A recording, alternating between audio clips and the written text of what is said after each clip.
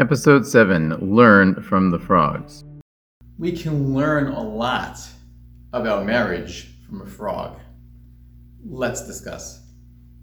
The Jewish Marriage Initiative presents Marriage Messages with Rabbi Mordechai Pollock. We are all very familiar with the 10 plagues, the plagues that God brought upon the Egyptians.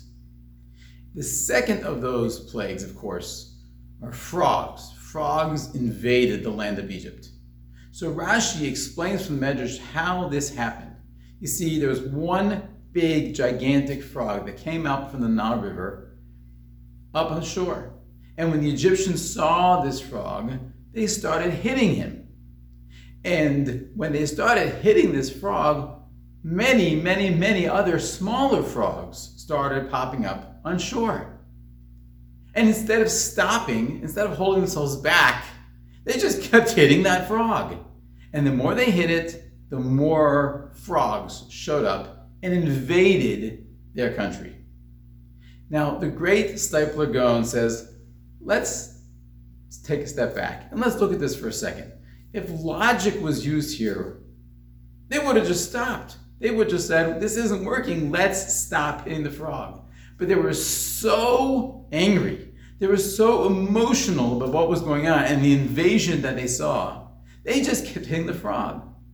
Well, you know, we are those silly Egyptians, because so often we get into a situation with someone, especially a family member and especially a spouse, where it's emotionally charged. There's a disagreement, there's an argument, sometimes there's anger. And what logic would dictate is we should just be quiet. We should calm down, let the situation pass, and then we can think it through logically and resolve the situation like an adult. But so often that's not what we do. We keep hitting that frog just like those silly Egyptians. Every time we're in that type of an emotionally charged situation, we should remember, wait a second! Listen to those frogs and just calm down and come back to it when we're ready to deal with it. Thank you so much for listening. JMI offers regular free content and affordable e-courses. For more information, please visit us at ourjmi.org. The music is by Struly Tversky.